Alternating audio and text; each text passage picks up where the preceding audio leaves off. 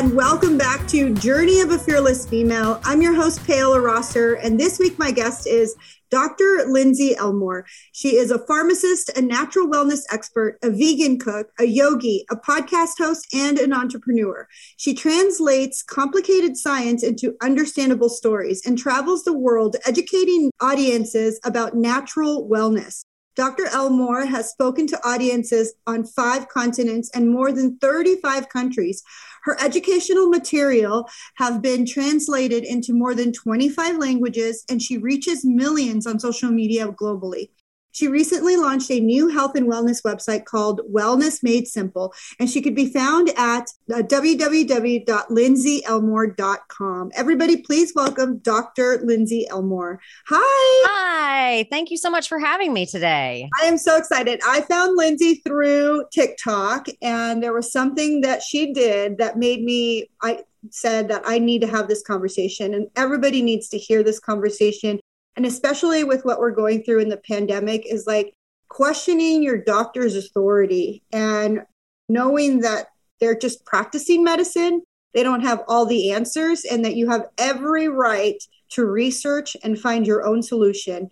And I really, really appreciate that. So Lindsey, let's talk about your journey. How did this all begin for you? So it all started when I was really young, honestly. So I was always a natural born teacher. I loved teaching from the very, very youngest of age. I played school at age 3. At my 6th birthday party, I taught a dance class, and I was pissed off that nobody was paying attention to me. And then I got very involved in theater, and I could act, I could sing, I could dance, I could do a lot on stage. And so I decided, I really, really think I want to be an actress when I grow up. And my mom is a nurse. And so she had been taking me to work with her because she was a single mom. So I had been working in the doctor's office, filing charts, answering phones, all of that for many, many, many years. And as early as like age 12, I would go in and help at work. And so I always loved to work. I always loved having responsibilities, and I always loved teaching, and I always loved performing. When I told my mom that, hey, I think I want to be an actress, and she was like, no, you're going to get a real job is what you're going to do. You're going to get a real job. And so I went forward, experienced some trauma as it relates to theater, but I went forward and was like, okay, well, if I have to get a real job, let me get a degree in something science that I like. So I got a bachelor's in chemistry. And then at that point in my life, I was so ready to leave the state of Alabama that I was like, I must go. I must leave. I must get out of here. This is not where I need to be right now. And so I moved from Alabama to California, was accepted at the University of California, San Francisco, where my doctorate is from. And I studied and became a pharmacist. And I then did 2 years of postdoctoral residency, the first in general medicine, and the second year was in family medicine. And it was kind of during that second year of practice that I started going like, something's off. Something's off. And I was always a really wackadoo pharmacist that knew as much about herbs and supplements as I did about meds. And so I was starting to kind of get this niche of people who were like, well, if we don't know, let's ask Lindsey. She really understands supplements. She really understands all these things. And so I then graduated from my residency. And let me take a step back. There were 2 really pivotal moments that really impacted me deeply as it relates to questioning authority and questioning what's happening. The first is that I made a mistake, a critical mistake that someone could have died. My patient could have died. Calculation error. It was just simple calculation error. So when you haven't eaten for maybe 3, 4, 5, 6 days, which happens in the ICU where people are so sick, and if you can't get a feeding tube down their nose or whatever it is, you end up having to do something called TPN, which is where you get all of your nutrition in through your veins. Well, when you haven't eaten in 7-10 days, it is critical that you start very, very slow with your TPN, or else you are at risk of something called the refeeding syndrome, which was first characterized by veterans coming out of World War I who had been so starved for so long. And then they started eating, just eating and eating and eating. And they ended up dying because it causes these shifts in your potassium, and all of your potassium rapidly like moves into your cells and your serum levels drop precipitously. And so I forgot to divide by 3 in my calculations. So you do all your math, and then you're like, okay, we're going to divide by 3 for day 1, divide by 2 for day 2, and then we'll see how things go. And I come in to work the next day. Her potassium level was 2.4. A normal level is 4. 2 is pretty like rapidly fatal. I mean, it was dangerous. And I literally almost killed someone because I forgot to divide by 3. And so in that moment, I really, really became aware of the gravity of medical errors. I mean, medical errors, we don't think about it. Medical errors are something insane, like the 4th, 5th leading cause of death in the United States. And those are just errors. Those are not even the known side effects of medications, which are just hugely rampant and can also be deadly. And the second time that this really became real to me is I had a patient who needed to transition from what's called U100 insulin to U500 insulin. And U500 insulin is 5 times more concentrated than regular insulin. So in regular insulin, 10 milliliters is 100 units of insulin. U500 insulin, 10 milliliters is 500 units of insulin. So the dosing error, the room for error is very, very narrow. And I remember transitioning this patient from U100 to U500. I couldn't sleep all night because this person also had some mental health challenges. And so I was like taking the syringe and drawing out on the syringe. We wrapped tape around the syringe so that and I was like, hang this on your refrigerator, because you obviously can't reuse the same syringe over and over. But I told him, like, hang this on your refrigerator and match them up. Match them up. Yeah. And I was like, and if you're worried that you're doing it wrong, you take a picture of it and you send it to me. I mean, like, that's how worried I was about this dangerous medication that I was putting someone on. And they're administering it by themselves at home. So they can easily do like something wrong themselves. And also, I would say 95% of nursing staff has never used U500 insulin. It's extremely rare. Wow. It's for people that have many, many years history of such profound insulin resistance that they're taking 100 units in a shot, and a vial mix-up would very easily kill a patient. And so like, I'm even calling, like the peeps that are his nurses. And when he came into the hospital, I'm like running to go catch the nurses and be like, hey, let's do an in-service about U100 versus U500 insulin, because this drug is very dangerous.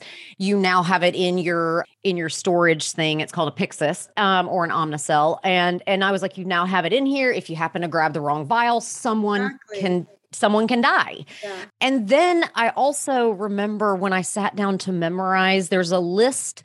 It's called One Pill to Kill. And it is a list, and it's a very extensive list of medications that if a child were to take them, 1 pill is enough to kill them. 1 pill. And it's common stuff. It's like beta blocking drugs that are used to treat blood pressure. Insulin is on the list. If a kid got a hold of a 500 insulin and decided for whatever reason to inject it into their arm because kids are curious and do weird stuff sometimes, the kid could die. Yeah. One dose of an opiate medicine, a barbiturate, one pill to kill.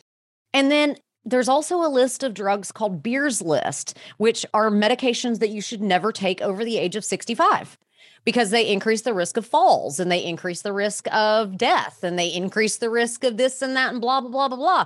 And so I was just like, wait a minute. All of these meds are on Beer's List, and yet all of my patients are on all of these meds. Why do we not pay attention to this? And so I started to see some cracks in the system. So then after I finished residency, I started work at a school of pharmacy, and I was in charge of the over-the-counter medicines course. And this was a conservative school, a very, faith-based organization. And I got into an argument with the faculty because in this over-the-counter medicine course, I wanted to include a module on women's health and sexual health where we would cover pads, tampons, condoms, emergency contraception, the diaphragm, like all the stuff that's for women's health and sexual health that's on our pharmacy shelves. And they told me I couldn't do it. They were like, you're not teaching. What year was this, right? I know. 1930s? Yeah, I know. And I was like, guys, wait a minute. You're telling me that we as a group are okay graduating pharmacists that can't explain how to use some of the products on their pharmacy shelves. And they were like, one woman looks at me and I'll never forget it. And she was like, that is something that your mother teaches you and no one else. And I was like, honey, God bless the single dad with a scared 13-year-old daughter that walks into your pharmacy. Right. That was so absurd. And how many mothers really have that conversation with their daughters? I mean, I never had that conversation with my mother. The first time I ever had a yeast infection, I had no clue what the hell was going on with me. I mean, I remember just like thinking, I can't tell anybody, because I was ashamed and thought like, did I get some sexually transmitted disease? And now I was totally at a loss. Mm-hmm. And these are the things that, it makes me mad that she said that, because it's like, not everyone has a mother that like will sit them down and tell them all about their parts at all. I know. And my sisters were the ones that raised me. And even them are so like, they're in their 50s. And I remember one day she told me she had a urinary tract infection. And I was like, ooh, you've been having sex, just kind of like joking around with her. She's like, oh, I'm never telling you anything. Like literally, what year are we in? What are we? I know. And it's like, wait a minute. Do we as women think that it is our responsibility to deny the fact that we are sexual beings? Right? That's insane. And plus, when we don't have these clear-cut conversations, it puts children at risk because children then do not craft the vocabulary to be able to explain when and if, God forbid, they are being abused. If you're teaching your daughter to call her vulva, which, by the way, the vagina is an internal thing. The vulva is outside. If you're teaching her that is a cookie, this is a true story. Yeah. Kindergartner keeps coming in saying, my uncle so-and-so keeps touching my cookie. And the teacher is just like, well, that bad uncle, he just steals all your snacks and this and that. And it took her 3 weeks to piece it together that this child is being abused. And so we have to just say things clearly. We have to say things just plainly and clearly. And so then I left that job and went to another job where I was a transitions of care pharmacist. And that job was really hard on me because transitions of care pharmacists, our main objective is to ensure that people don't bounce back to the hospital within 30 days, because then the Center for Medicare Services won't pay for their hospital readmission because they blame it on bad hospital services to begin with. What? Don't get me started. That doesn't make any sense. Don't get me started. And so I was working with all of these people that were like heart attacks, strokes, had acute decompensated COPD or heart failure, all these disease states that have very high readmission rates. And I remember walking into a patient's room who had just had a heart attack and feeling so at odds with myself because this person had come in taking 0 medications. And here I am, their pharmacist that's like, here are now your 5 medications that I'm going to need you to take for the rest of your life. What? And I know, well, that's the treatment guidelines. And so medicine is so jacked in this country because of something called the Flexner Report. The Flexner Report is over 100 years old. It was written by a guy named Stanley Flexner, and he basically indoctrinated a cult of drug dealers back in the 1910s, funded by the Carnegie Foundation and funded by the Rockefellers in cahoots with Big Pharma. And so up until this point, when the Flexner Report came out, there were all kinds of medical schools with all kinds of trains of thought about how to be healthy. Some medical schools would include a little bit of Chinese medicine or a little bit of Ayurveda or a little bit of whatever. But the Flexner Report, when it came out, it basically said diseases get treated with drugs, period. Diseases get treated with drugs, okay? And that's what they indoctrinated into the culture of medical school. Then fast forward to the 1950s, we start to see the appearance of a man named Arthur Sackler. And Arthur Sackler changed pharmacy forever and always. Arthur Sackler was the first person to say, you know what? Antibiotics are good, but people only take them for like a week. Mm-hmm. What is a drug that someone would take every single day? And he goes to his boss and he says, I am going to make you the first ever $1 million drug in this country. First ever $1 million drug.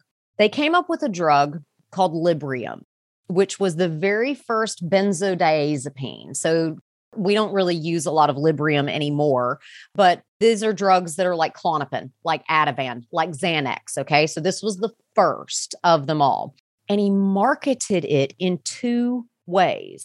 At this point in time, direct-to-consumer advertising for pharmaceutical drugs was illegal, as it should be, because the United States is only one of 2 countries in the entire world that allows direct-to-consumer marketing for drugs, for pharmaceutical drugs. It's absurd. Which is why we have those commercials with like everybody frolicking on the, in a field of lilies. And if you have this, you should take this. Right. Yes. So Arthur Sackler was a genius, an evil genius, because he marketed Librium in 2 ways. Number 1, he created what are called detail men, which now we call drug reps, drug sales reps, pharmaceutical reps. Yes. These are the people that show up at the doctor's office and, tell them about their newest, latest, and greatest drug. And so he first started that, where he was sending sales agents directly to prescribers. Hey, here's free samples. Here's free samples. Here's free samples. Then they started taking out ads in journals that were supposed to be for the physician, but they thought there's a high likelihood that prescribers might have these journals sitting in their waiting rooms where patients just might happen to get their hands on them. And they made this huge splashy ad campaign marketing this benzodiazepine, this sedative hypnotic med similar to Xanax or Ativan, as mommy's little helper. Wow. Mommy's little helper. Okay. So Arthur Sackler is just the beginning of the story. Fast forward to Arthur Sackler's grandchildren. They decided that they were going to overhaul the treatment of pain in the United States. And they came up with a little drug called OxyContin to do it. Oh, so the Sackler chills. It's so gross. It's so gross. The more you know about the pharmaceutical industry, the more you will throw a middle finger to it and understand that the best doctor lives within you. And so the Sackler family created OxyContin, created Purdue Pharma. They managed to weasel their way past the FDA. And listen to this, listeners. The very first prescription labels on OxyContin, the FDA allowed them to get away with right there on the label, non-addicting. Why did they say it was non-addicting? Well, they marketed, we've got this robust clinical research trial published in New England Journal of Medicine. BS right there. Call it like you see it. What they had was 3 sentences written as a commentary where a physician came in and said, I've been giving OxyContin to my patients.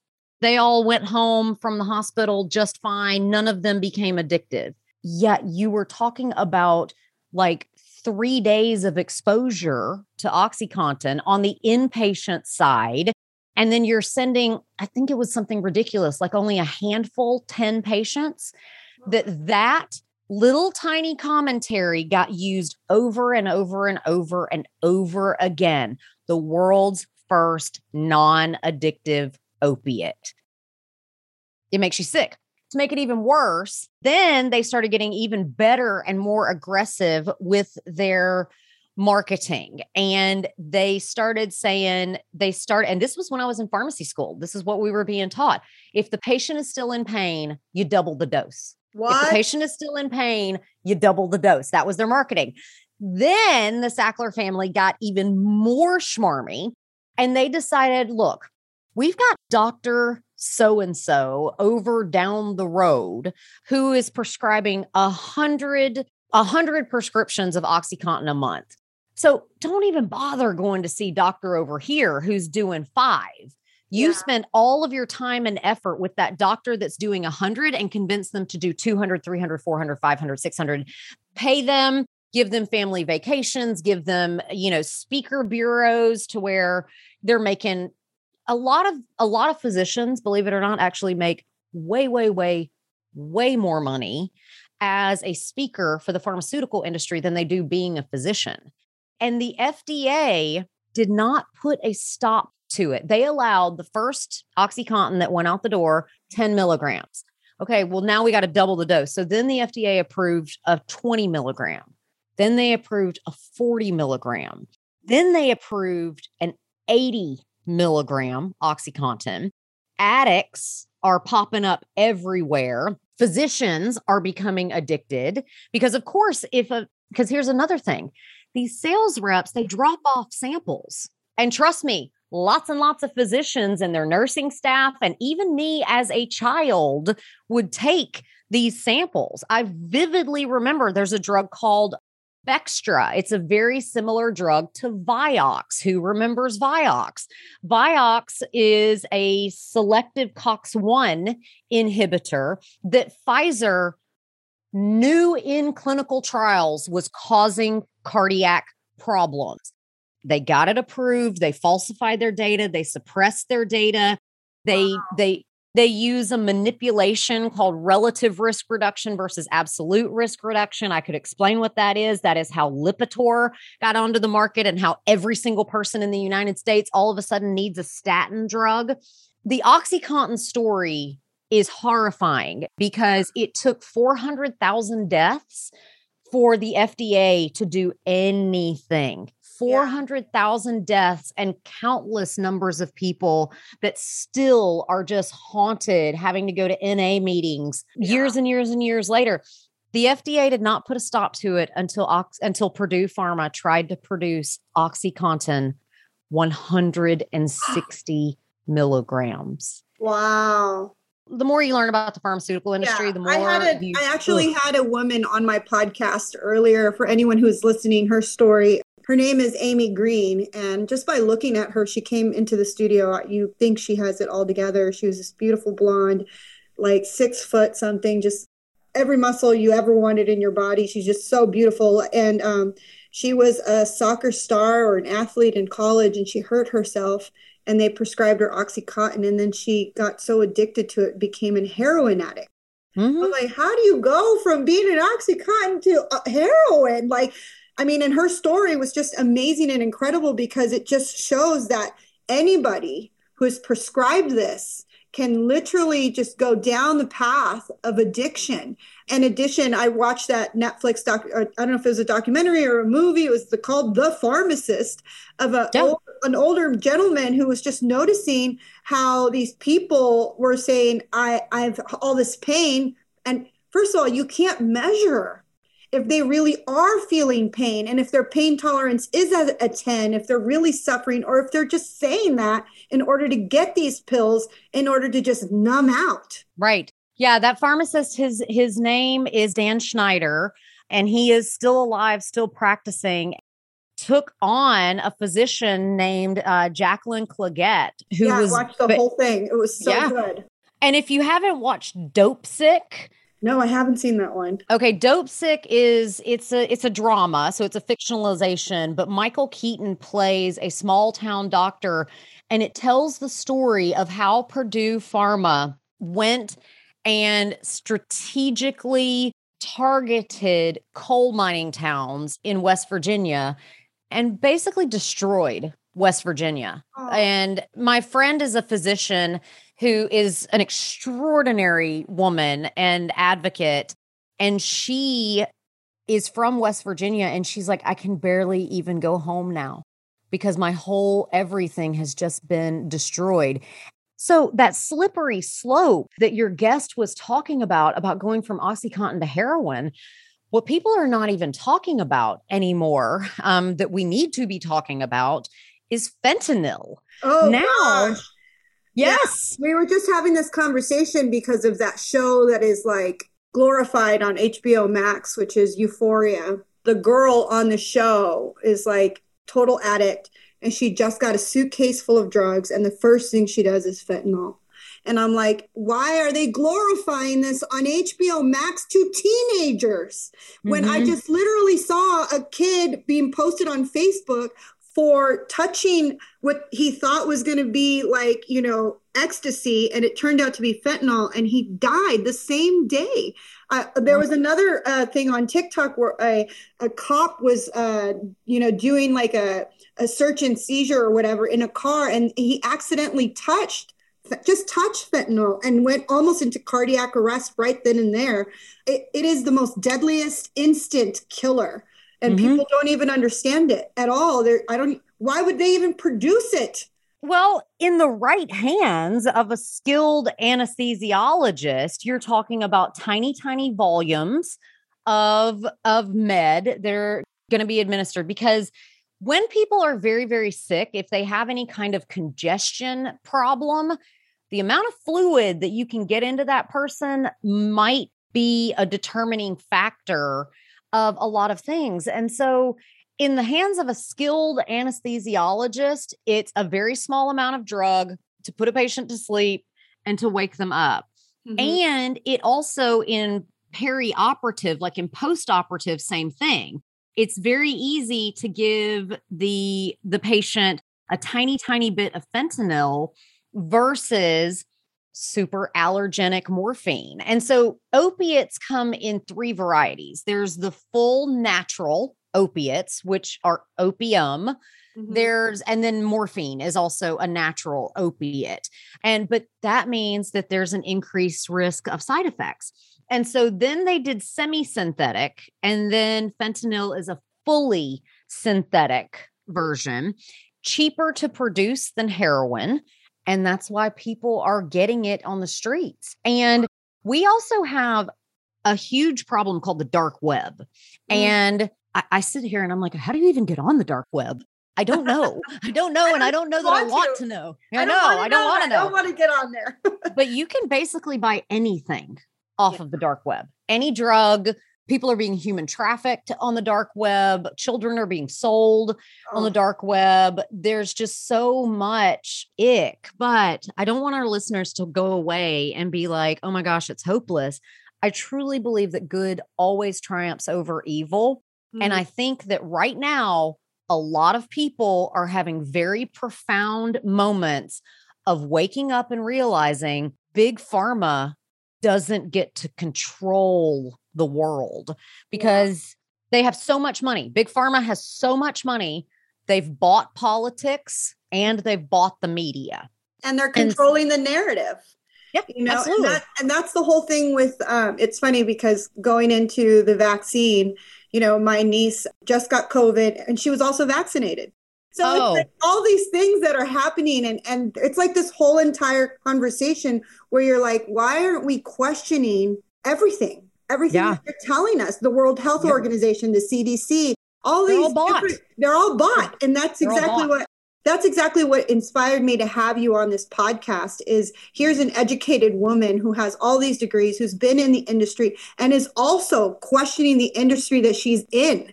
So that just goes to show that there are so many other people who are waking up to the idea that before pharmaceuticals were inserted, the human body actually healed itself. This episode is sponsored by CoachSnap. Are you looking for an all-in-one platform to help you build your coaching business? Then you need CoachSnap. It allows you to schedule appointments, collect payments, train, and support all of your clients' needs. Health, fitness, hockey, football, or even life coaches can use CoachSnap. It's the business platform that will help you be the best coach you can be. And people want to talk about how, and I don't mean to go down a vaccine rabbit hole, and I will go ahead and just say that the narrative of pro-vax versus anti-vax is also a construed narrative. I personally have taken dozens of vaccines in my own life, and I have injected hundreds and hundreds of them into people. I am in no way a quote anti-vaxxer, but we have to know that the vaccines are safe and effective, peeps. Right? And so people want to say that vaccine saves lives. And I'm like, well, the polio vaccine came out right at the same time that modern sanitation did. And so we removed one of the infectious sources of it. I remember a friend of mine. Do you remember chickenpox parties? How many of you are old enough to remember chickenpox parties where if one kid got chickenpox, everybody came over, got their chickenpox all at the same time, and then everybody is immune for life? Yeah. I was talking to a friend of mine the other day and she was like, oh yeah, my daughter's got the measles. And I was like, how's she doing? And she's like, she's running a little bit of fever. She'll be okay. You guys, we actually have the ability to heal. And the whole thing of that human beings are supposed to be completely infection free for our entire lives is idiotic. It's simply crazy to think that. And so one thing I really truly despise about the current narrative surrounding the COVID vaccines is everybody talks about how this is the first ever mRNA vaccine. Mm-hmm. That's a lie. It's an outright lie. There are video footage during the Gerald Ford administration of the very first mRNA vaccine against swine flu that everybody had to get. Everybody had to get it. Jerry Ford, he's on TV saying, every American, it's your duty, get this vaccine. Fast forward about 3 months, that vaccine is off the market because maybe more than 3 months, but fast forward. That vaccine is off the market because they started to notice profound side effects called Guillain-Barré syndrome. Guillain-Barré syndrome is where the mRNA vaccine got into people's bodies and caused so much nervous system inflammation that it started breaking down, and people became permanently maimed from this. And now we know that basically every vaccine can cause Guillain-Barré syndrome. And the other thing that we learned from our previous experience with mRNA vaccines is, so this whole narrative about there's a new variant. Yeah, friends, that's because coronaviruses are endemic. They have co-evolved with us for tens of thousands, if not millions of years. There have always been coronaviruses, and there will always be new novel coronaviruses. I don't even know if I want to go down this rabbit hole. People are going to think I'm crazy. No, The difference in I don't think honestly, I just think that everyone should question and everyone should do their own research rather than just sitting in front of a television screen and allowing the narrative to be downloaded into your subconscious and to believe what they're selling you. Especially like you said earlier, if you go back to the beginning of pharma, and what was their reason and their intention? It wasn't really to heal the people or the human race. It was to create money and to make more money. And if you could follow the money trail and realize that their interest isn't in our health. If it was, I watch these videos too, where people go to different countries and they're eating the exact same products and they lose weight. Why? Because there's no corn syrup in their food. There's all these things that the FDA has approved in our food, in the consumption of what we're eating and putting in our bodies. And it's causing us to have all these heart disease, cancers, all these things that weren't really like, why does China not have all these cancers? Why don't they have an obesity problem? Why, because of the fact that we as the United States have become a commodity to them. All we are is a commodity. And if we stop and think and take back the power and realize that we actually we're in the best of times and we're in the worst of times, right? We're in the best of times because we actually have access to knowledge and we can do our own research and we can go down our own rabbit holes and we can make our own decision. But it's also the worst of times because some people don't want to do the research and they go and they try to find an expert and they don't realize what the experts who has their hand in their pocket really, right? Like the pharmaceutical reps, the pharmacy companies, the people that are on TV saying, this is what you need to do. Like really take time before you inject yourself with a government experiment. Well, take time to figure it out, right? Or try to find other means. Yes, because like the whole thing with mRNA vaccines is you really don't know how bad the vaccine might be until you get the next variant. And that's what we're seeing. All of these people that have been double, triple vaccinated, now that we've got Omicron, if you look at these peeps that are getting it, they're getting very, very, very sick. And the whole idea of question everything, when all of this first started, I had so many friends that were posting their pictures of a book called Harrison's Principles of Internal Medicine. And guess who authored that book? One of the lead authors was Anthony Fauci. You open that book, which is a quintessential medical text. And what does it say? Sponsored by Prozac. Prozac, and which was the first ever, that might have been the first ever $1 billion drug, which doesn't really work. If you're taking an antidepressant and it makes you feel better, amazing. A ton of people take them and don't feel anything differently. Yeah. And so it's just the layers and layers and layers of like, wait, what? So, because this virus that we have is so dangerous because it is infectious to both bats and humans.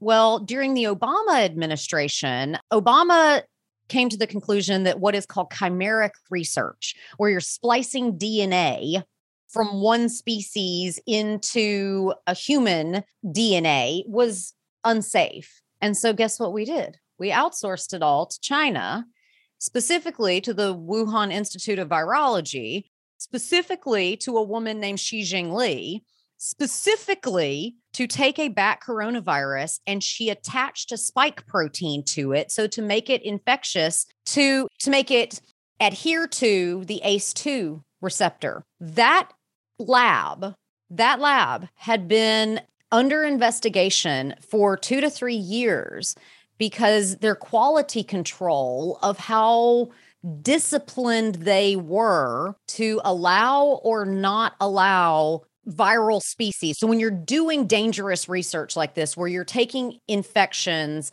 and attaching spike proteins to them to make them go into the cell via the ACE2 receptor. The ACE2 receptor is one of the most widely distributed receptors in our entire body. And that is why COVID presents with so many different weird symptoms. That's like why not being able to smell.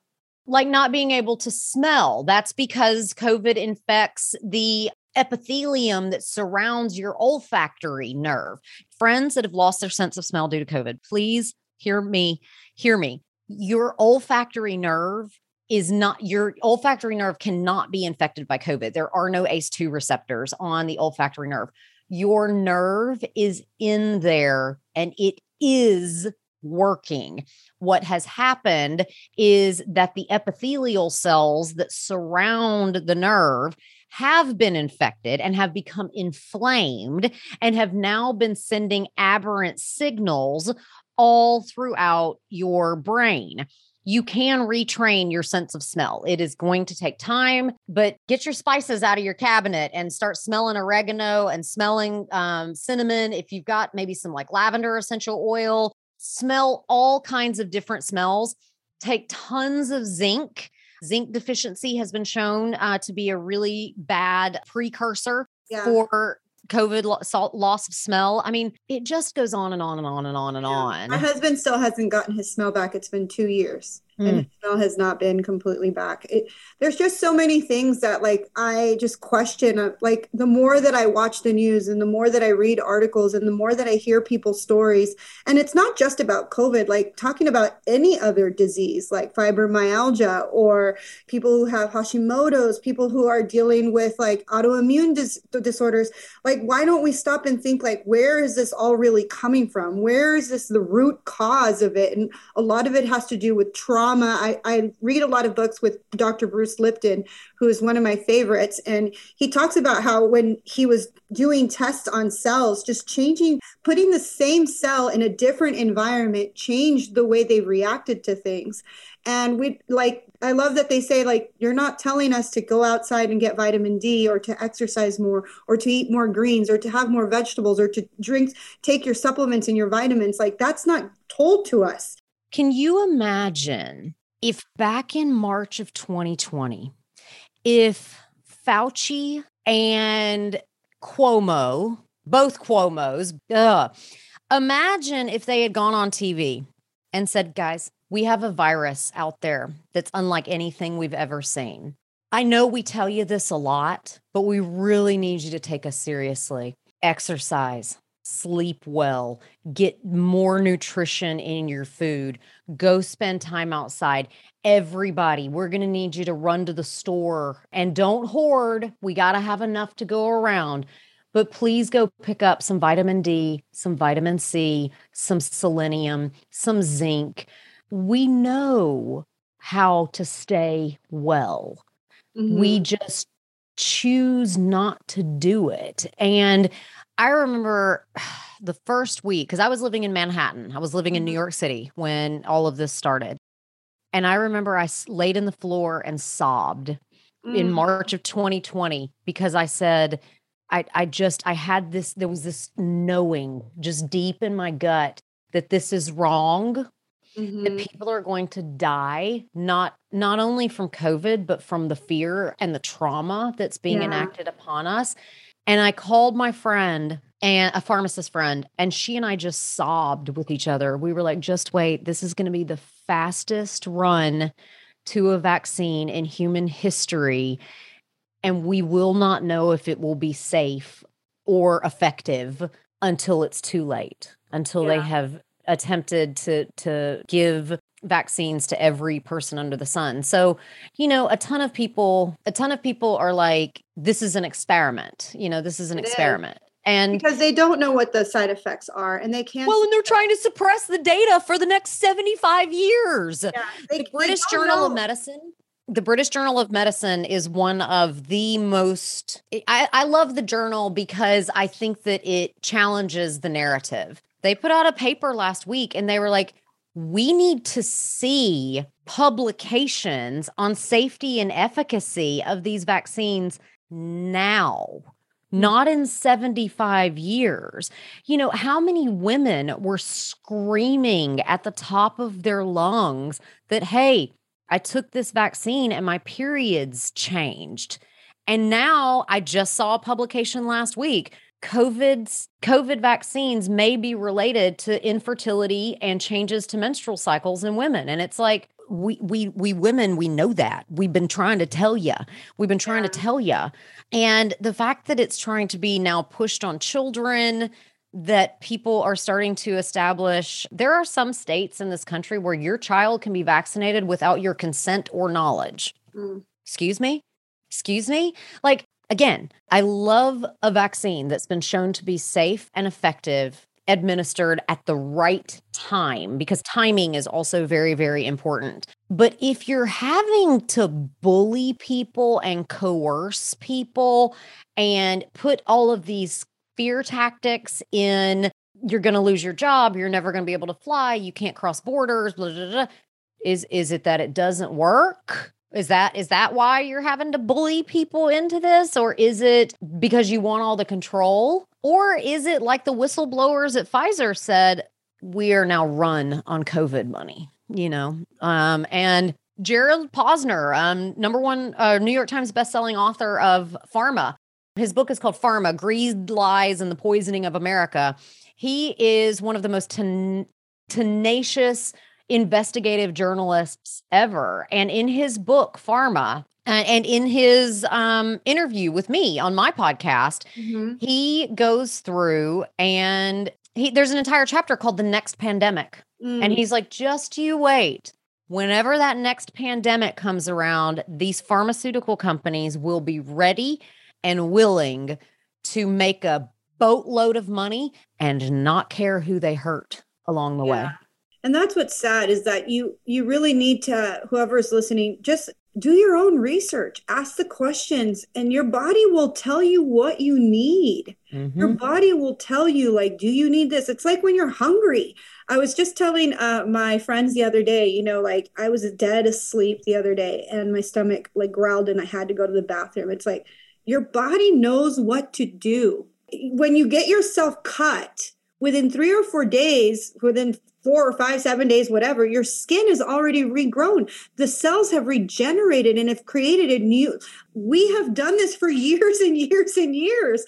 Like, this is what I don't understand, why people aren't asking these questions or somehow like starting. Well, I love that you said earlier that people are starting to wake up. Like my little niece who was like, wait a minute. I took the vaccine, I took the second one, I did the booster, and yet I still got COVID. So how is this preventing anything? Well, and I think it's adorable how the media calls these breakthrough infections. No, let's call them what they are.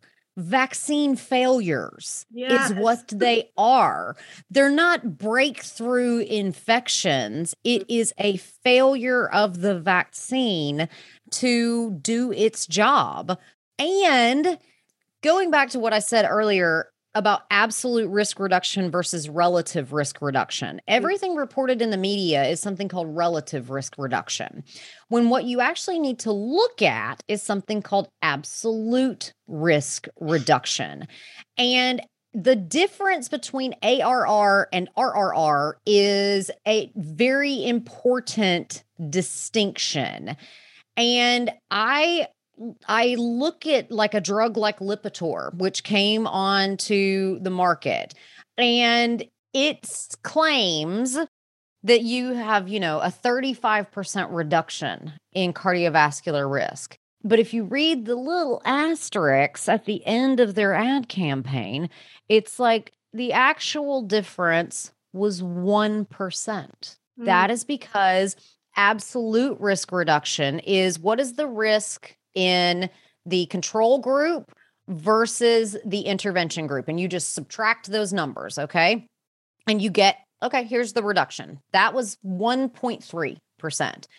But if you then manipulate that data to where you have your control group minus your intervention group divided by the control group, that is what is called relative risk reduction. What is it relative to the baseline risk? That is where you can start to get 30% out of what is truly a 1% reduction. And I actually posted that graphic on my Instagram. You can go and see it and just look for Lipitor sales graphics if you think like I'm cray, because it's written there in black and white, and research the difference between absolute risk reduction and relative risk reduction. I love that you have this open conversation. It's sad that, like, for me, I was telling my husband, sometimes I don't want to post anything or say anything or what I believe because you're immediately like shunned. The other day when I was leaving a doctor's office and I had my mask on, and this little old lady did not want to come into the elevator because there was 3 people in there. And she was like, no, I'll take the next one. And then the elevator goes down 1 more level. And another little old lady is like, well, are you guys boosted? Are you guys okay? Isn't that a HIPAA violation? Do I have to tell you? Nobody's business. Right? Do I have to tell you what I have? Would you ever in your right mind walk up to someone and be like, have you taken your birth control today? Hey, how's your antipsychotic med? Have you taken that? And people get so mad at me because I posted something and it's not my quote. I can't claim it. I heard it on the Mind Body Green podcast. There was a physician and she said, focusing on masks and social distancing when 88% of Americans have metabolic disease is like wearing a seatbelt in a car with a drunk driver. Mm-hmm. It's like, why don't you just not get in the car with the drunk driver? And people got so mad at me because they're like, screw you, diabetes is not contagious. And I'm like, excuse me? You genuinely think that we as a culture do not spread diabetes? Because of course we do. It's ingrained in us so deeply to where we don't even think about, hey, this processed food is super pro-inflammatory and is causing diabetes. Think about this. Somebody posted, why do we think we're sick all winter and it's flu season? Well, we go from candy holiday to eat as much as you can on one day to eat as much as you can for a month to why don't you drink yourself stupid for a few weeks? And now we're approaching candy holiday number 2. Yeah. And so you cannot tell me. And plus, how many studies do we have about problems that parents pass to their children? Diabetes is generational. Cardiovascular disease is 100% contagious. We infect our friends and our family members with it every time we show up at potluck dinners with unhealthy casseroles, low quality meats. We infect and spread metabolic disease every time that we're like, come on, just have one more glass of wine with me. Right? Come on, you don't need to go to bed yet. That is literally us spreading disease one unto another in a very, very similar way that we share infections. Absolutely. I totally agree. I took a whole entire year off of drinking, and I remember people would make me feel like I had a disease because I didn't want to drink. And I'm like, no, I just don't want to drink. I don't like the way it makes me feel. I don't like the way it makes me feel the next day. I don't feel productive. And they just felt like so uncomfortable that they didn't even want to hang out with me at the party anymore, to the point where I just stopped going to the bars for the entire year that I decided to stay sober. And the entire year that I decided to stay sober, not once did I get sick. Not once did I get sick. Not once did I have a sleepless night. Not once did I have an anxiety attack. And it's all these different things that I am starting to now at 42 years old think about, like things that are important and things that are not important. Mm-hmm. You know, and our body as we get older can't handle alcohol like we could when we were 20 years old, or can't handle like the foods, like the milks and the cheeses and all the processed food. I can't do it anymore. So which is now the reason why I'm questioning like all of the things that are going on in the world, especially right now with the pandemic. I'm like beginning to have these questions, and I'm so thankful to be able to have this conversation with you and not feel attacked. Like, these are my thoughts. These are what, you know what I mean? And have this open conversation with somebody who's educated in the field so that other people who are listening and are having the same thoughts, you're not alone. Even though the narrative is trying to push that you are, and we are the minority, actually, we're not alone, you know? Mm-hmm. So Don't feel alone. It's okay to voice your own opinion. It's okay to have a different opinion. If we all were the same and we all were robots, then it would be a completely different society. We're all allowed to have our own opinions, and we're all should be allowed to treat our bodies the way we want to treat our bodies. Well, and it's interesting too, I think about the alcohol is a very interesting thing. I mean, I remember one time a friend of mine who did the same thing. She decided to stay sober for a year. Lord, you're a stronger woman than I decided to stay sober for a year, and I made it 4.5 months, and I was like, I'm good. I'm all right. I am A-okay. But I can, when on earth would we ever go like, what do you mean you're not going to drink the sweet tea? Just drink the sweet tea. It's just sweet tea. Why don't you just drink sweet tea? Versus like people get very upset about alcohol. And if you want another book to read, David Michaelis's book, The Triumph of Doubt, goes into how do major industries create doubt that their products are unsafe. So the tobacco industry wrote the book, and then the pharmaceutical industry duplicated it. Big sugar duplicated it. Big alcohol duplicated it. Big agra duplicated it. And he goes through and details the history of this whole thing of 2 drinks a day is safe and good for your cardiovascular system is a complete and total lie. Yeah. Complete and total lie created by research funded by the alcohol industry. It just goes on and on. It does. There's so many different things. We can talk about so many different topics because seriously, but the whole point of this podcast is question, research, trust your body, know that it knows what it needs, feed it what the most important things, which is laughter, love, sunlight, water. Kindness. Yeah, kindness, nutritious foods that have tons of color in them. Right now I'm drinking my celery juice for my gut biome. It's seriously, do the research. Mm-hmm. Do the research and love your body, because if you're really thinking that the pharmacy companies are loving your body and care about your health, you have it completely wrong. All they care about is the bottom line, which is how much money are they bringing in. As we wrap up this episode, Dr. Lindsey Elmore, what would be your nugget of wisdom for anyone who is listening now? You are your own best clinician. You know inherently what the right choice for your health is. And I've been saying it for years. There's no wrong choice. There's no right choice. There's only your choice. And our job is to remember that your choice doesn't have to be anybody else's choice. It's just yours. And I also go to, I've been affected by alcoholism in my life. And so I go to Al-Anon meetings. And one of the things that we learn in Al-Anon is if you're offended, keep it to yourself.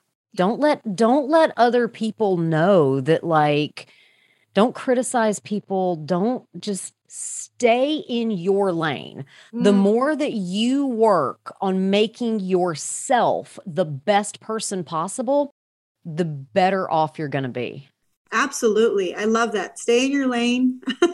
It'll help with so much in society today. So Lindsey, how can my audience find you? All you have to do is head to lindseyelmore.com. Also, please go and check out my functional medicine training platform, wellnessmadesimple.us. Listen to me on the Lindsey Elmore Show, and you can find me very easily on all social media platforms, TikTok and Instagram and Pinterest. Just Google my name. Thank you again for listening to Journey of a Fearless Female. I'm your host, Paola Rosser. If you love this episode, make sure to share it with your friends. You can find me on the internet at fearlessfemale.com, on Facebook, The Fearless Female Movement, on Instagram at Fearless Female Podcast, and don't forget to subscribe, rate, and leave a review. And ladies, remember, we have the power to rise and face everything. Until next week, goodbye.